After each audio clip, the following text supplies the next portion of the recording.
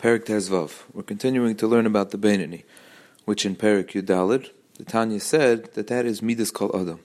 This is the struggle of every person, because like we say over and over, even if a person is not on the Madrega of the Beinoni of the Tanya, that he never did an Aveira, or never will do an Aveira, and he has Aveiras from time to time, but as long as a person does tshuva on those Aveiras, or even in any instance, a person has in his control to act like a Beinoni. Means leave on the side the Madrega of the Beinoni, but the Avoida of the Beinoni. The Avodas Hashem that's possible to a Beinoni. That's our Avodas Hashem. And at any given moment we can act like a Beinoni and be in full control of our Machshava Dibur Ma'aseh. All of our actions, all of our thoughts, all of our speech is completely under our own control, using the tools that the Beinoni uses.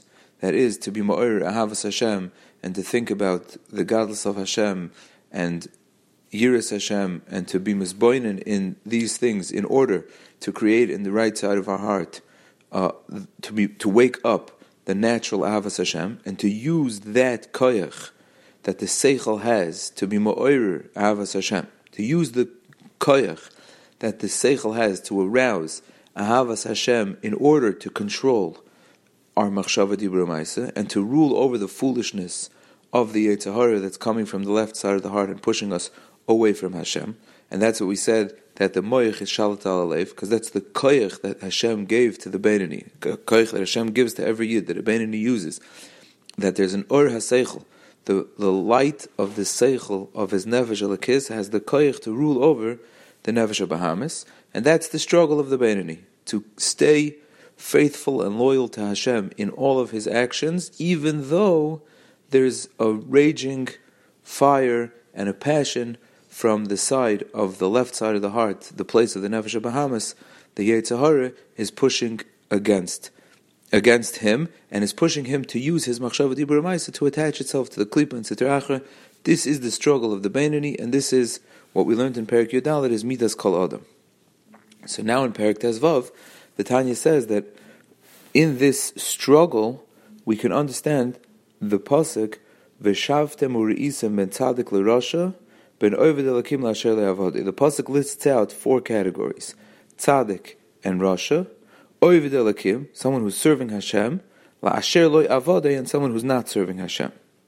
So it's obvious that the one who is oved elakim, the one who is serving Hashem, is not yet a tzaddik, because that's a different category. There's tzaddik and there's rasha, and there's a servant of Hashem, or oved elakim, someone who's serving Hashem, l'asher le'avodi, and someone who's not serving Hashem. So these people that are serving Hashem and not serving Hashem, they're not a tzaddik and they're not a rasha, because that was already listed in the pasuk, tzaddik and rasha. So the Tanya says that a tzaddik is not called an oved elakim. He's not called someone that's serving Hashem, like an active verb. Oved elakim. He is called an eved Hashem. He already conquered his Yetzer Hara, and he is already under the category that he's a complete servant of Hashem. For example, someone who has Chachma, he already acquired Chachma, he's called a Chacham. So, someone who is a Melech is a description of a category of a person that they are. It's a status it's a label of a person, like a noun.